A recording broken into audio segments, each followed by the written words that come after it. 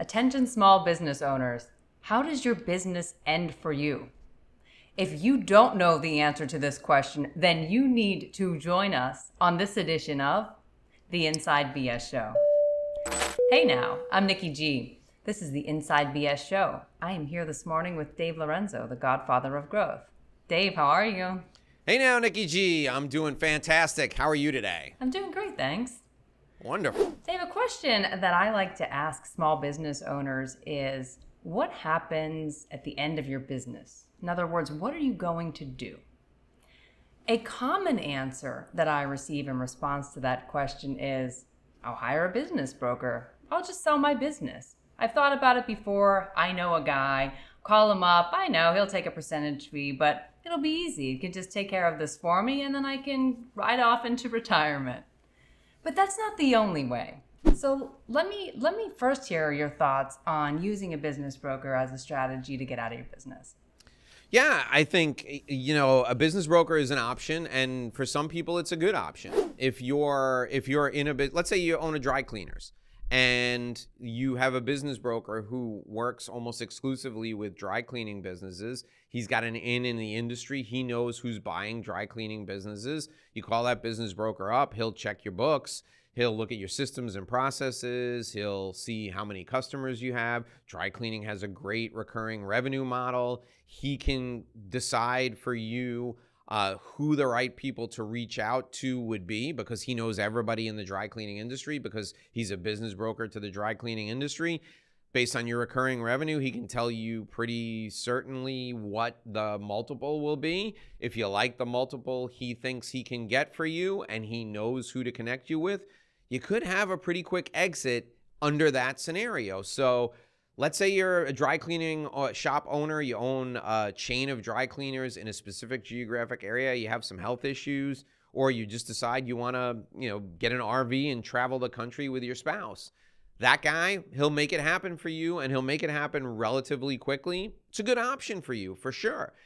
I think a business broker is a great option when time is of the essence and the business broker has a particular specialty. Great option for an exit strategy. If you have more time and you've set your business up correctly, you can build in more options for your exit. Yeah, I think that's right, Dave. I've met some business brokers that have a very deep knowledge in particular spaces, which can be really great for your business, especially if someone is already tuned into that type of market. They know your business really well, like the dry cleaning business. Maybe you find somebody who they really have an in on the types of dry cleaning businesses that have been sold, in what markets, for what prices. So yeah, they can be a very valuable resource to you in considering exiting your business. What about creating a market strategy for selling your business, Dave? So I came up with this idea in helping law firm partners exit, right? So law firm partners have limited options. In professional services, you really have limited options because you don't have a lot of hard assets. If a law firm owns the building that they're in, there's a pretty good chance that only a couple of people who are partners in the law firm actually are the owners of the building. That's the only real asset. The rest of your business is valued based on goodwill, which is your work with your clients. So one of the things I've done with professional firms is we've created a second tier of ownership, and think of them as not in the SEC sense, but think of them as limited partners. So these are people who have a small portion of equity in the firm, but they don't have like voting rights or anything, but they just get distributions when the firm makes money. If you're a named partner who has a significant portion of equity in your firm, you could take those shares and sell them to these other people who are the limited partners. That's creating your own market, because that firm is more valuable to those people who are putting their sweat equity and their emotional equity into the firm. And in fact, it may only be valuable to those people. So if you're in a non-professional service business, let's go back to the dry cleaner. You and I, Nikki G, are partners in a dry cleaning chain, and I want out, I'm going to get more money from you than I would get if I tried to sell the business to a business broker, because I probably need your consent to sell the business to a business broker anyway. If I just wanted to sell my shares of the business, I could give those shares to a business broker as long as our buy-sell agreement permitted me to do that. And I wouldn't get as much from the street as I would from you. So your partners are an internal market, and that's an internal market that you can create if you think far enough down the road. So if you're in a business now and you have a really strong number two, or you have people who are the heads of departments, consider giving them a little piece of the action so that they're emotionally invested in your business, and then work out a long-term buyout arrangement, and that could be your exit strategy down the road. Another way to create a market for your business is with a strategic alliance. Now, strategic alliances can look many different things. You can create a strategic alliance with a supplier, and the supplier could be interested in buying your business so they have a captive market to keep supplying their goods and services to. So the example that I gave in a show we did recently was an actual business that I was working with earlier this week, and that was a telescope manufacturing company. They bought the company that sells the telescope mounts. So the guy who has the business that made the telescope mounts, he wanted to exit. They bought that business from him. They needed the mounts to mount their telescopes on anyway. They now mark up the mounts and sell them as a standalone business. They also mark up the mounts and bolt them onto their telescopes and sell them together. So that telescope mount business, that guy's exit strategy was to have a strategic alliance with one of his customers. If the opposite was true, if the telescope manufacturer wanted to exit, he could have sold his business to the telescope mount business, and he would have been selling to a supplier. Your business is more valuable to those people along the lines of that supply chain, because the mount guys need the telescope and the telescope needs the mount guy. So you could potentially get a premium going either way, but you have to plan in advance. You have to create those strategic alliances where you're doing business together in advance. Think about this. If you're going to sell a business in 10 years, why not have a half dozen to a dozen strategic alliances, giving yourself multiple options when you're ready to exit? Because if there are multiple people who want your business, then you have multiple ways to jack up the price. You can, pit one against the other. You can take the best option when it comes to price and terms. The other thing I want you to think about, when you're selling your business, there are two levers to push and pull. There's price and there's term. So if you're selling your business, you can sell for cash, you can sell a portion of your business, or you can sell your entire business and do some sort of seller financing as an annuity. So if you're selling to a group of partners and they don't have the money to buy you out, you could get half of the money from them up front. Maybe they get an SBA loan, or they have a rich uncle or something they borrow the money from. They buy that half, they give you that half, which allows you to put your retirement nest egg aside, and then you do seller financing for the other half over 10 years at like prime plus 2, let's say. And let's say prime is 4%, so you get 6% for your money. That gives you an increased multiple compared to going to the street, because you're not going to get prime plus 2 over 10 years from the street. That guy's just going to get you a deal and get out because the broker wants to get paid his commission and move on. So creating your own market that's what we specialize in, you and I together. That's what we're working on right now to help business owners do, is create their own market. So you have the broker, you have create your own market. It's giving you additional options. Hey, Nikki G, did you know you can also get our show as an audio podcast? Of course I know you can get the show as an audio podcast. I'm on it. But does our audience? I don't know. So those of you who are watching on YouTube, you can find us wherever you get your podcasts. Just search up the Inside BS Show with The Godfather and Nikki G, and you'll find us right there. Click the follow button so that you never miss a show. Now, there's a couple of reasons why you're going to want to do that. Nikki G, tell them what the first reason is. You get to ask us questions. That is exclusive to our podcast listeners.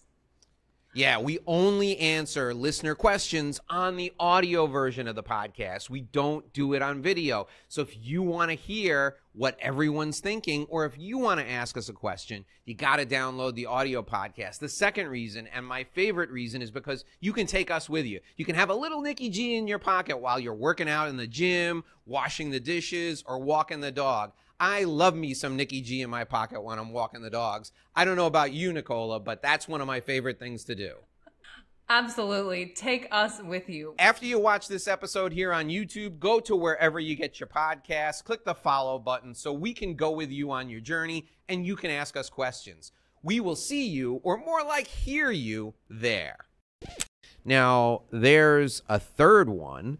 And the third one is one that we haven't touched on yet. What do you think that third one is, Nikki G?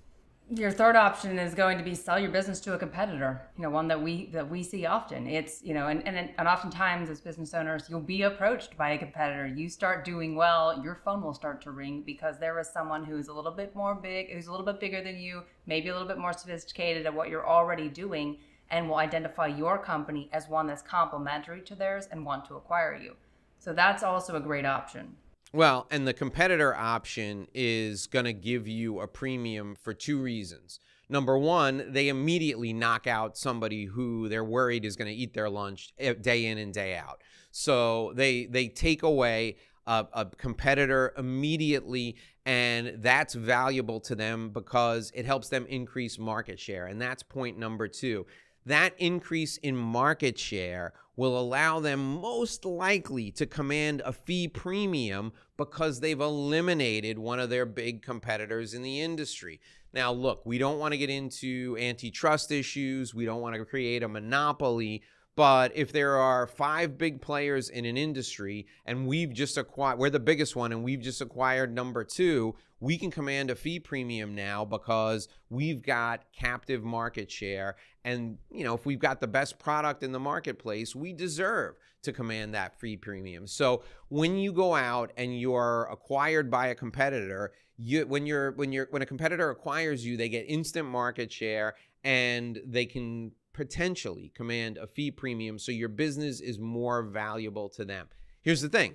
You got to cultivate that relationship well in advance in order to get the fee premium. So when you're at these industry trade association events and you're beating the hell out of your competitors, do it with a smile on your face. Make sure you play nice with your competitors because your competitors could one day be your exit strategy. I want you to win. I want you to go beat the hell out of them in the marketplace, but I want you to do it in a way that is friendly and collegial so that when it's time to exit, either they come to you or you can go to them and you can say, listen, I've been beating your brains in. What if we join forces and you take over my business? And again, you can negotiate terms, you can do whatever you want to do, but your business is going to be more valuable to a competitor than it's ever going to be to somebody off the street who just wants to jump into your business.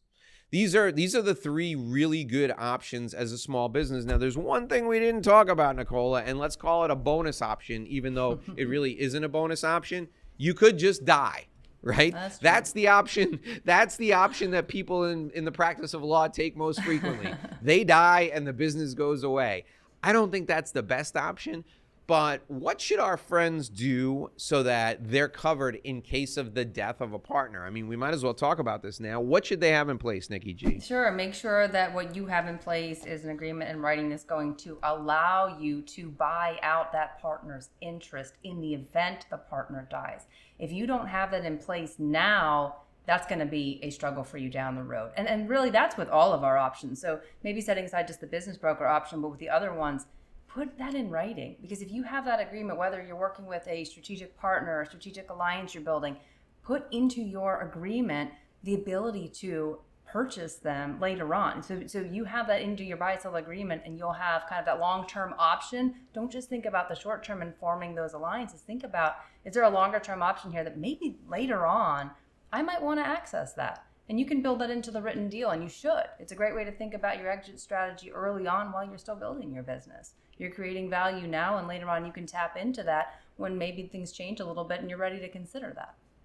Goes hand in hand with your business operating agreement, your buy-sell agreement. And that buy-sell agreement, my strongest advice to you should be funded, should be underwritten by a key person insurance policy. So Nikki G and I are in business together. I get hit by a bus. My key person insurance policy pays $1 million to my spouse, because my spouse is going to get that. That's what our buy-sell agreement is in our business. And immediately my spouse then turns her shares over to Nikki G in exchange for that $1 million. Nikki G was the beneficiary of the insurance policy specifically to buy out my shares in the business. My spouse walks away with a windfall. She doesn't have shares in a business that she knows nothing about. Nikki G doesn't have to worry about dealing with a partner she never intended to be partners with. Everything is clean. Everything is done. If you're in a partnership or you're a part of a business with other people, that buy-sell agreement has to be the very first thing you do after you sign your operating agreement, because you don't want to be partners with your partner's spouse. You may love them. You may think they're the greatest people in the world to go out and have drinks with. It's a very different thing to run a business with somebody you never had any intention of being in business with. Yeah, absolutely. And make sure, don't just pull a form agreement off the internet. Folks, I've seen it in the practice of law. This is why I have to mention it. Don't just use something because it's quick, you want to get it done, you want to be able to get started with the business. No, you need to be thoughtful about, when you could end up having a great business. That's what you're setting out to do and forming it. And later on, you don't want to be relying on a form agreement that doesn't contemplate any of this. That's a bigger problem. Now you're spending legal fees, it's headaches. You don't even know that you can get to the objective that you're trying to achieve when you've used some kind of form agreement. So take the time to put something better in place that really contemplates what you're thinking about for your business now and in the long term. That's right, folks. These are the 3 small business exit strategies that we shared with you today.